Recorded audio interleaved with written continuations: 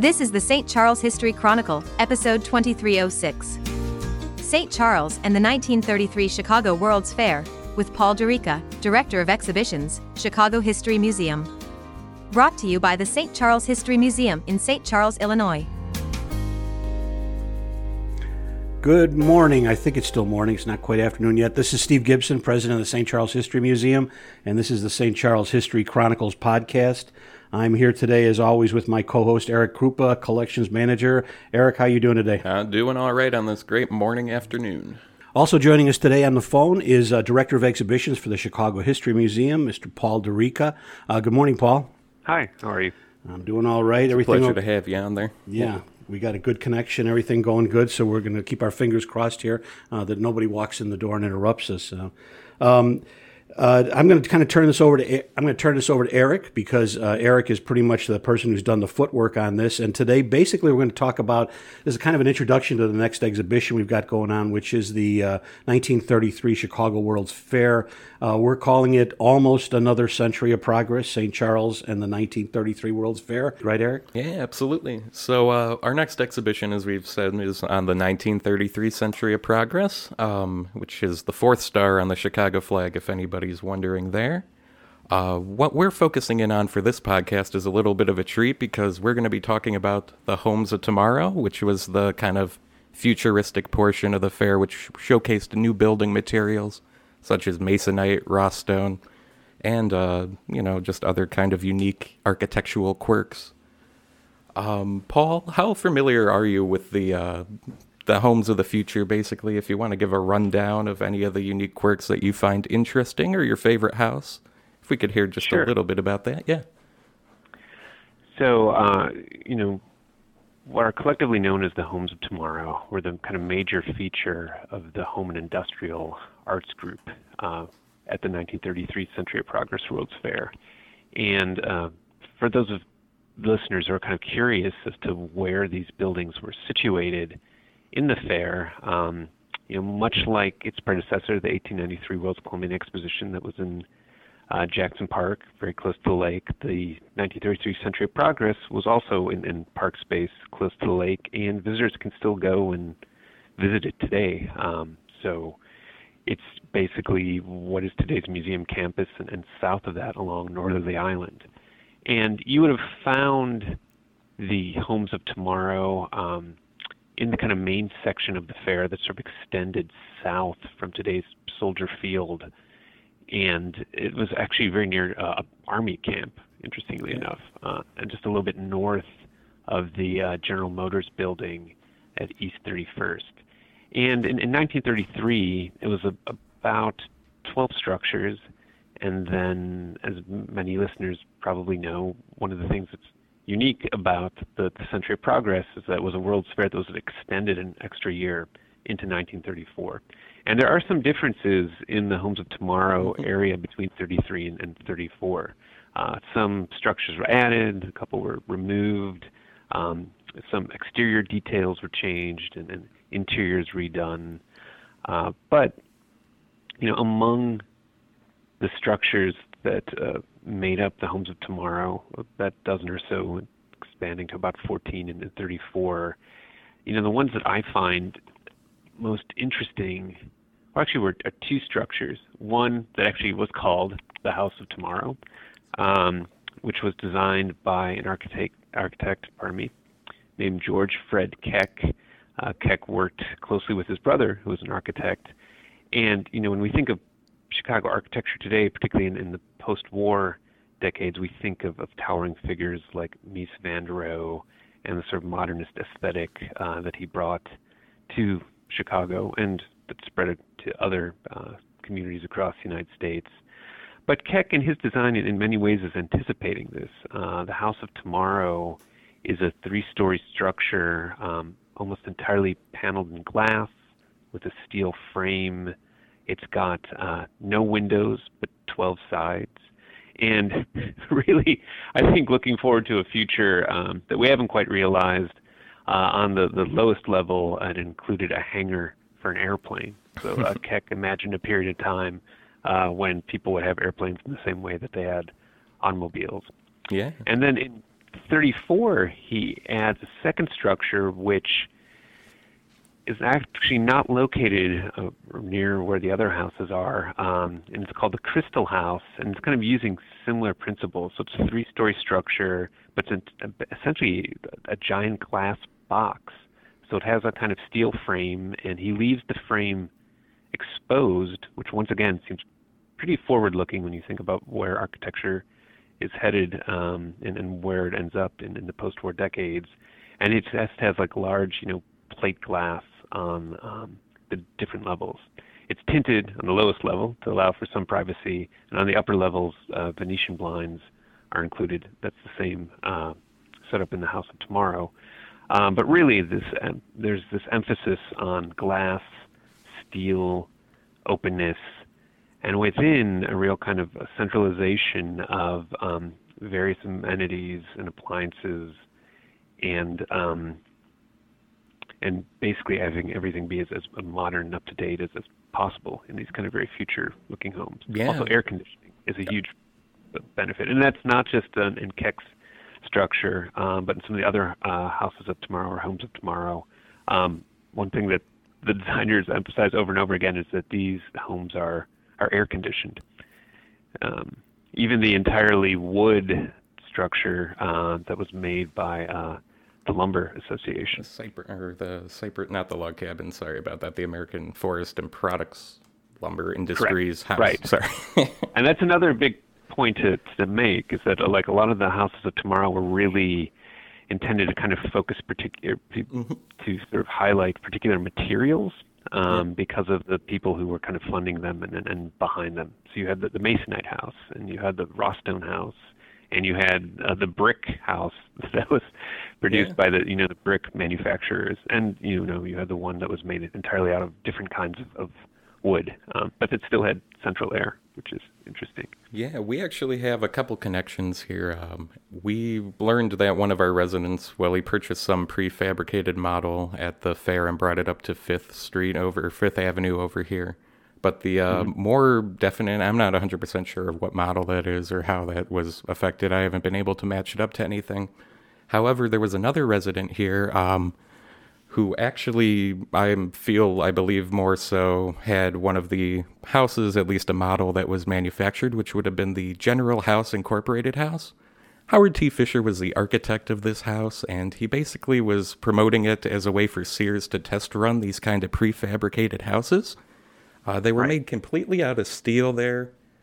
I actually interviewed the nice, kind lady who lived in the house there at I believe it was Sky Hill Ranch was what it was called, or Sky Hill Farm, up over there. And she said that her dad would try to, adjust things, make things, but he couldn't get a nail through anything because it was all steel. When the heat in the wintertime, she said constantly, all the time, when the light would hit basically and warm up these different panels, these metal panels, it would make a huge boom sound, she said. And this would happen randomly at any time of the day. And she said it constantly happened. She described the house. We unfortunately weren't able to find any pictures, but her description really rings true with the one side having like all windows with 2 entrances. So from her description there, I'm liking to assume that the General House Incorporated house, one of the models, was probably purchased and built around here, although I've got a record of about 7 being built around the area, with one still being around, actually, in one of the western suburbs, I believe. It's now like a store or something. Now, was there a hangar was there a hangar in that house? No, this house was much more a practical one-story kind of house. Okay. Yeah. And you make a good point there, in that I was sort of focusing on Keck's House of Tomorrow, but most of the collectively, as they were collectively known, the homes of tomorrow, there was a real emphasis on them being affordable and practical structures that could be mass reproduced. And so we're generally talking about sort of single floor homes of around 5 rooms or so at most. But what's interesting too, in the story that you just told, is that heating and cooling seem to be the 2 problems, whether they were elaborate structures like the House of Tomorrow or more modest ones like the house that you just described. the heating and cooling presented a real challenge for some of these structures, and that remained true when some of them moved to other locations, or they had multiple units based on the same design fabricated. So they weren't able to quite work out all of the bugs from the design. In terms of cost, I mean, that one was one of the more affordable. Interestingly enough, the House of Tomorrow is actually one of the more mid-range structures. The most expensive of all of the homes of tomorrow was what is today known as the Florida Tropical House, which in 1933 dollars would have cost about $25,000 to fabricate, which put it well ahead of any of the other buildings. Even though there's nothing terribly innovative about the design, other than that it kind of allows easy movement between inside and outside, and like some of the other houses really kind of places an emphasis on creating a roof that is accessible and usable as a kind of terraced space. But that was the one that, interestingly enough, ended up costing the most money to make. I've got a question, a little bit of context here, because I think a lot of people don't realize the change that's going on in the United States and things at the time. So help me just put this in context. So 1933 is the end of Prohibition, beginning of the year, right? It's was it 33 or 32? I can't remember. It was 33. So, and it actually happens in stages. So April of 1933, part of the Volstead Act is repealed, and 3.2% beer is legalized, which is a huge boon for the fair. I mean, they have places the old Heidelberg restaurant. They've got places like Pabst and Schlitz, have pavilions at the fair. And then December of 1933 is when the 18th Amendment is fully repealed and then replaced with the 21st Amendment. And what is the economy like? I know are we coming out of the Depression? And that's probably something, as we're sitting here talking about money, I should have said that. So while planning for the Century of Progress, began in the late 20s, before the stock market crash of October 1929, the fair itself doesn't open until 1933, and at that point, the country's right smack dab in the middle of the Great Depression, and that's one thing too that the Houses of Tomorrow are really trying to kind of grapple with, which is how can they provide what seem like economically sound structures that can address very real housing needs, but also be within the diminished purchasing power of most Americans at that point. And then the other thing that strikes me is we're pretty much, Europe is already kind of in turmoil. We're the storm clouds are on the horizon, as they'd say. And I think it's interesting that even in the light of that, it seems, as you're talking about this, that the World's Fair is made as practical as possible. If you can say that with something this big and complicated, that these homes are all made to convince consumers that these are within your reach, and the entire fair is full of things that bring the world to Chicago and things like that. So it strikes me that I've got a book that I got a long time ago called "Wasn't the Future Wonderful?" and it's full of all these popular science and popular mechanic articles about how we'll all be flying in helicopters and planes and have nuclear reactors for furnaces and all these kinds of things. And none of that happened, but yet isn't that really what kind of made things like life that you had at the day was very livable, because this is just over the horizon, and here it is right in front of you. Exactly. And some of the things that you do find in the Houses of Tomorrow did end up becoming commonplace. So once again, to go back to like central air. So, as you're kind of reading articles describing the different houses that appeared in different papers of the time, they're talking about how there'll be a point where air conditioning will be as common to the house as central heating and indoor plumbing is today. Which it's good that by the 1930s indoor plumbing was common in central heating, but the fact that that air conditioning would be another one of those innovations. A weird thing too is just having multiple telephones in your house. So one thing that I discovered kind of going back and doing some research to prepare for this and looking at old newspapers is that the Illinois Bell Company basically supplied a lot of the different houses with phones, And one of the things that they were emphasizing is that you could have like multiple phones within your home. So in the House of Tomorrow, for example, there was a phone in the kitchen, as well as like in some of the more common areas, like the living room or where you would expect to find a phone at that point in time. But a phone in the kitchen was like revolutionary. Whereas, well, I mean, today, right, we all carry our phones with us, but no party lines anymore. Right, yeah. But even, if you think about houses in the post-war decades, the idea of having kind of multiple phones scattered across the floor plan was common, right? Growing up, we had a phone in our kitchen in the house as well as in a couple other places. Another feature of the House of Tomorrow, actually, it was furnished by a local company called the Howell Company here. Right. It was chrome tubular steel furniture. It was actually produced in Geneva up until 1934. And then because of their success at the fair, and they actually provided stuff for other concessions as well, but because of their success at the fair, they actually had to move out here into the old Cable Piano Factory, which is a fond place of memories from many in the St. Charles area. Yeah. I mean, the interiors were all like very intentionally designed. A mixture of styles. The Rostone House had furniture provided by the Toby Furniture Company, which was a longtime furniture manufacturer in Chcago, who, their history extended back from even before the time of the 1893 World's Columbian Exposition. And they would also run ads. The different companies that provided the furniture and other interior design elements would, highlight the fact that they participated in the Century of Progress in this fashion by basically decorating the homes of tomorrow. Yeah, if we want to go back to other modern and futuristic, I think maybe one of the most up-to-date recent ones in the House of Tomorrow actually would be that kind of eye in the, what was it, the, whatever it was like the automatic eye that would be able to kind of see if somebody's at your front door. Right. Kind of like a Ring camera in today's world, and they had motion sensors to open cabinets and stuff. There were the motion sensors, and I can't believe I forgot about that. I mentioned the airplane hangar garage, but it had a garage opener.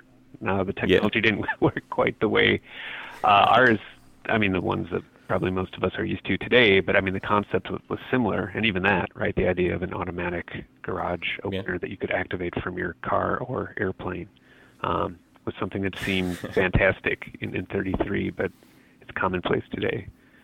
So we talked about 3 homes so far. I'm trying to keep track in my head. There's a lot.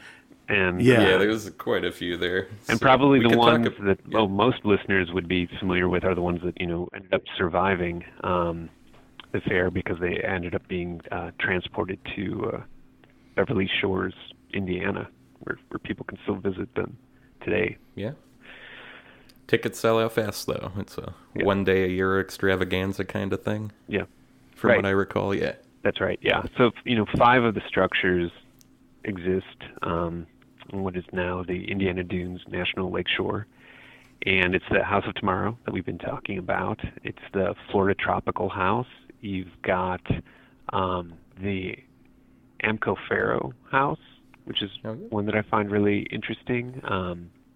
You've got the Cypress Log Cabin, which Eric, I believe you mentioned earlier. And then finally the Rostone House, which, interestingly enough, isn't really covered anymore in Rostone except for a couple small areas because despite being pitched as being a material that would last seemingly forever, it didn't.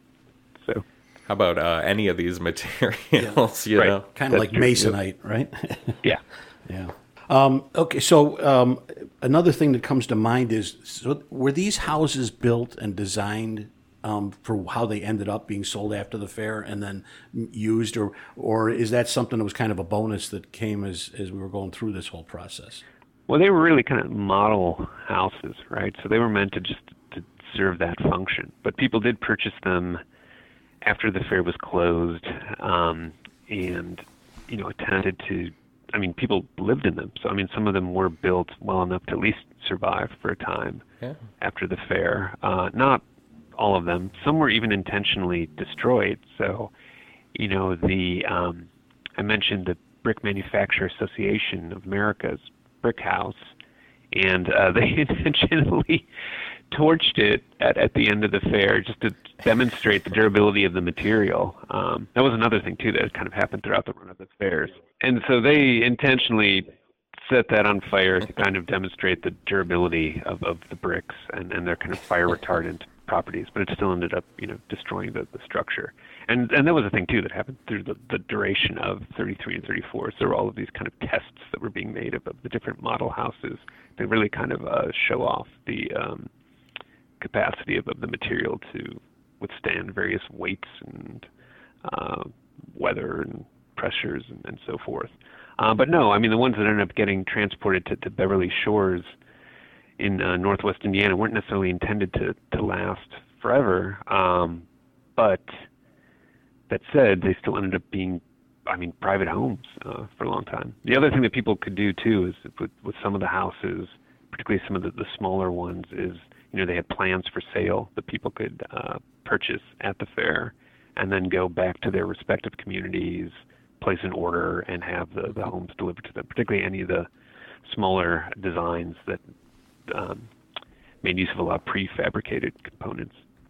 Yeah, I know, speaking about that and lasting and long-lasting and preservation type issues, I know in 2018, in Wilmette, actually, they discovered that one of the original Strand Steel, Good Housekeeping Strand Steel homes was actually still over there. I know that they tore it down, but they were able to salvage some of the panels, and if anyone was wondering what happened to that, I'm kind of curious as well. Yeah, I don't know if you know anything about it, Paul. No, sorry, I didn't. That's totally all right. I know about the original structure. I wonder which one it was, because that was one, where I mentioned there was some variations between 33 and 34. And one of those two, there originally were like two of those houses in 33, and then one of them was removed for 34, and it had been purchased by a private buyer. So I wonder if that was the one that ended up. Yeah, that would be interesting. I'll have to do a little bit more digging. I mean, that's the fun thing too, right? Is you start down this path of research, and then you're always kind of uncovering new things. Oh yeah, bumping into everything, and just seeing stuff that's still around and existing is kind of unique. I was surprised to learn because I was focusing on the homes of tomorrow, but then I knew about Bartlett and Robert Bartlett, I should say, who's the person who kind of tried to develop Beverly Shores. He had named it after his daughter, and who had sort of purchased actually it was 6 originally, Homes of Tomorrow to kind of have as a tourist attraction. They followed that up purchasing a colonial village that was added to the World's Fair. That was a 34 one, in 34, right. And so he had all of these structures that were kind of looking to the future, but then he also purchased all of these structures that were replicas of, famous historical American buildings, everything from Mount Vernon to the Old North Church, and then the House of the Seven Gables. And those structures ended up meeting with a range of fates. Some of them survived at least into the 1950s and early 60s. So the Drum and Bugle Corps here in St. Charles was actually rather popular at the 1934 fair. They won the first competition at the air races, which was held kind of off-site of the fair. But it was a big deal, and it brought the public back to believing that aircraft could be safe and still kind of push the boundaries of stuff. Another one, they were invited back to play at the Pantheon when it opened, actually, and they represented the entire American Legion. The Pantheon was basically a huge building that 6,000 people are painted in it. It's like 500 feet, 40 feet high, something like that. It was painted throughout World War I, and it was basically the symbol of, American veterans at the time on that kind of side. So they were given the, honor of doing that. And then they also were given the honor of playing all over the Midway. They got to play in front of the Haviland Thermometer, too, as well, and a bunch of different other places. And they were invited back where they won the Drum and Bugle Corps competition in 1934 as well, which we still have the trophy of prominently on display here. There's a couple little anecdotes about the Crystal House, which was added in 34, also designed by George Fred Keck. Because they actually changed his House of the Future, too, and they, right for 34, like, he kind of lost ownership of that, correct? Yeah, and they added copper panels to the House of Tomorrow on the exterior and redid the the interior. But the Crystal House, in the summer of 34, one of the more prominent visitors to the Century of Progress is the First Lady, Eleanor Roosevelt. And she claims that she's just coming on vacation and just wants to be a private citizen, but of course she gets kind of followed by journalists her entire time at the fair. And one of the places that she visits is the Crystal House, which is this, steel-framed, basically glass structure that was designed in part by George Fred Keck. And while she's in there talking to people, she makes some sort of quip about how, she wishes that, the entire Republican National Committee could perhaps take up residence in that house, right? Because it's a glass house. Because maybe they would be, reluctant to be throwing stones. So a little bit of political humor there. That's really funny. But it's also where our Buckminster Fuller would bring his Dymaxion automobile. So it would be displayed outside the Crystal House. So these two kind of emblems of modernity, of the future, are kind of exhibited side by side. And for those who are unfamiliar with our Buckminster Fuller's Dymaxion automobile, as it was a three-wheeled structure that looked almost like it had almost kind of like a kind of cigar shape. And there was like a periscope that you could feature into it. It was a very kind of long, sort of narrow chrome car with three wheels. And unfortunately, it had gone to a very bad accident on Lakeshore Drive during the time of the fair in 34. I never ended up going into mass production. Oh, sorry, what was that? Did it not make the turn there on Lakeshore Drive? That was basically it, yeah. I mean, that was part of the problems. Fuller would kind of fabricate the story to suggest that his car and another car were in a race on the drive, and that led to an accident. But it seems that in all likelihood, based on some research that people have done more recently, that the car, and going back to accounts actually from the 1930s and not just the way Fuller would tell the story in later years, that really the car kind of ran into some problems while making an adjustment on the drive and turning, and that actually caused it to roll into traffic that was kind of going in the same direction. But oh, geez. Yeah, it was sad. There were like three people in the automobile, and one of them ended up perishing, the driver. Oh, geez. So, yeah. And it, interestingly enough, though, it didn't kind of lead, because I don't think the story was covered very heavily at the time. It didn't lead to a complete end of the project. But the automobile, as he envisioned it, would never be produced in any sort of significant number. Cigar with a fin. Basically, right. So, yeah, and then he had a dream of it flying at some point, so I guess it would have been the perfect car for Keck's House of Tomorrow. Yeah, there you go. With its airplane hanging on the lower level. That's right. What could have been? Yeah. What a future we could helipad on the roof, and you're all set. So in terms of legacy, then, if we can kind of talk about it, because I think of, I was on the Historic Preservation Commission here in St. Charles, and you see how certain things, Frank Lloyd Wright specifically, the prairie-style homes, became really popular, but each style of home has its day. It seems like Gothic and Craftsman and all of these, different styles of homes become. But the thing that doesn't seem to me to take off, at least in the 1930s and 1940s, are these super futuristic things. I mean, the next kind of big thing that I think of is the mid-century modern stuff that comes out in the 50s, which couldn't have been any more different from the risk taking of the stuff that they saw at the World's Fair. So is it really, does it end up being the ingenuity and the engineering that goes into the interiors and those kind of things that gets incorporated, and the outside kind of becomes left to the future? Is that what it looks like to me? Yeah, I mean, I think that the most immediate impact is really kind of on interior design and on improved appliances and improved heating and cooling systems. Exterior design takes longer. But once again, you have to kind of put yourself back in the moment. So 1930s, Great Depression.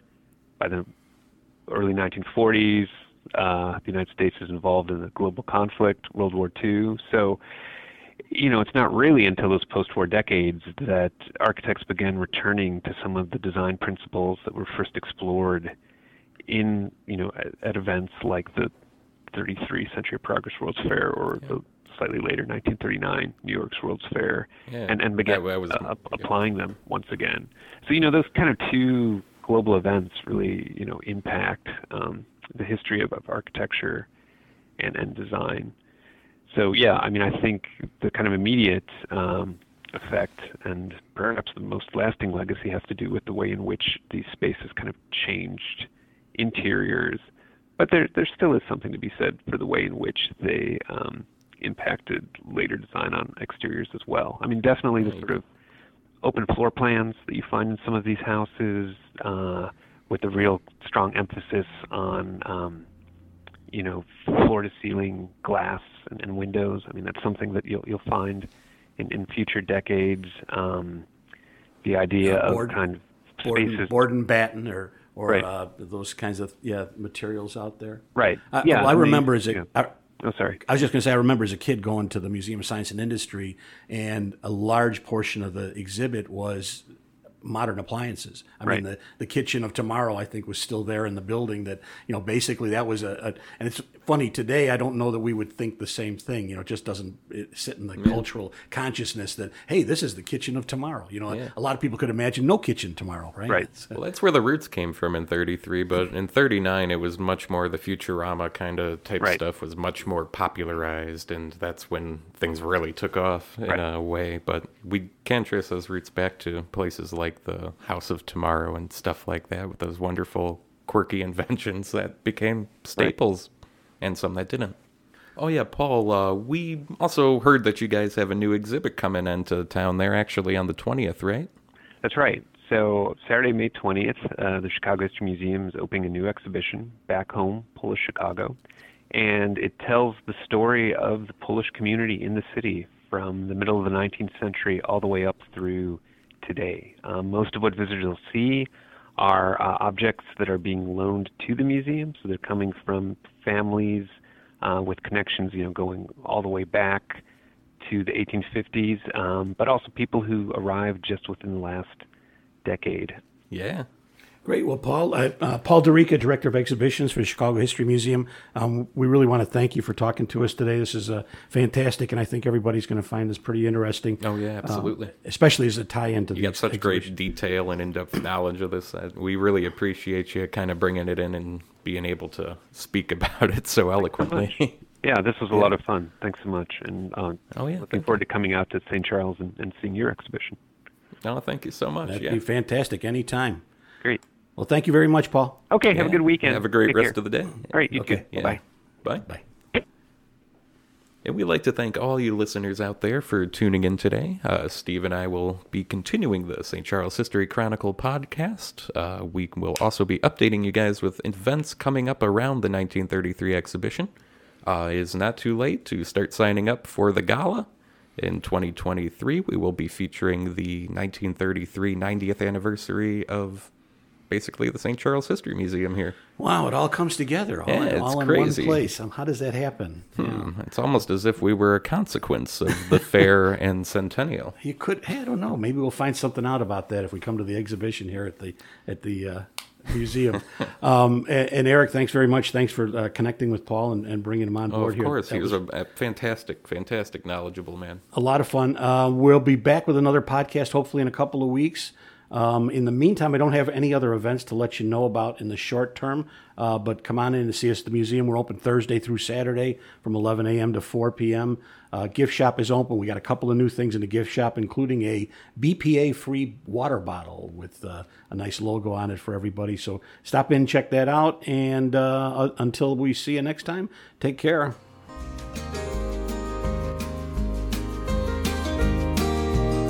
Thank you for listening to the St. Charles History Chronicle podcast. This content is copyright 2023, St. Charles History Museum, all rights reserved. Additional information on this episode and other podcast episodes is available at stcmuseum.org/podcast.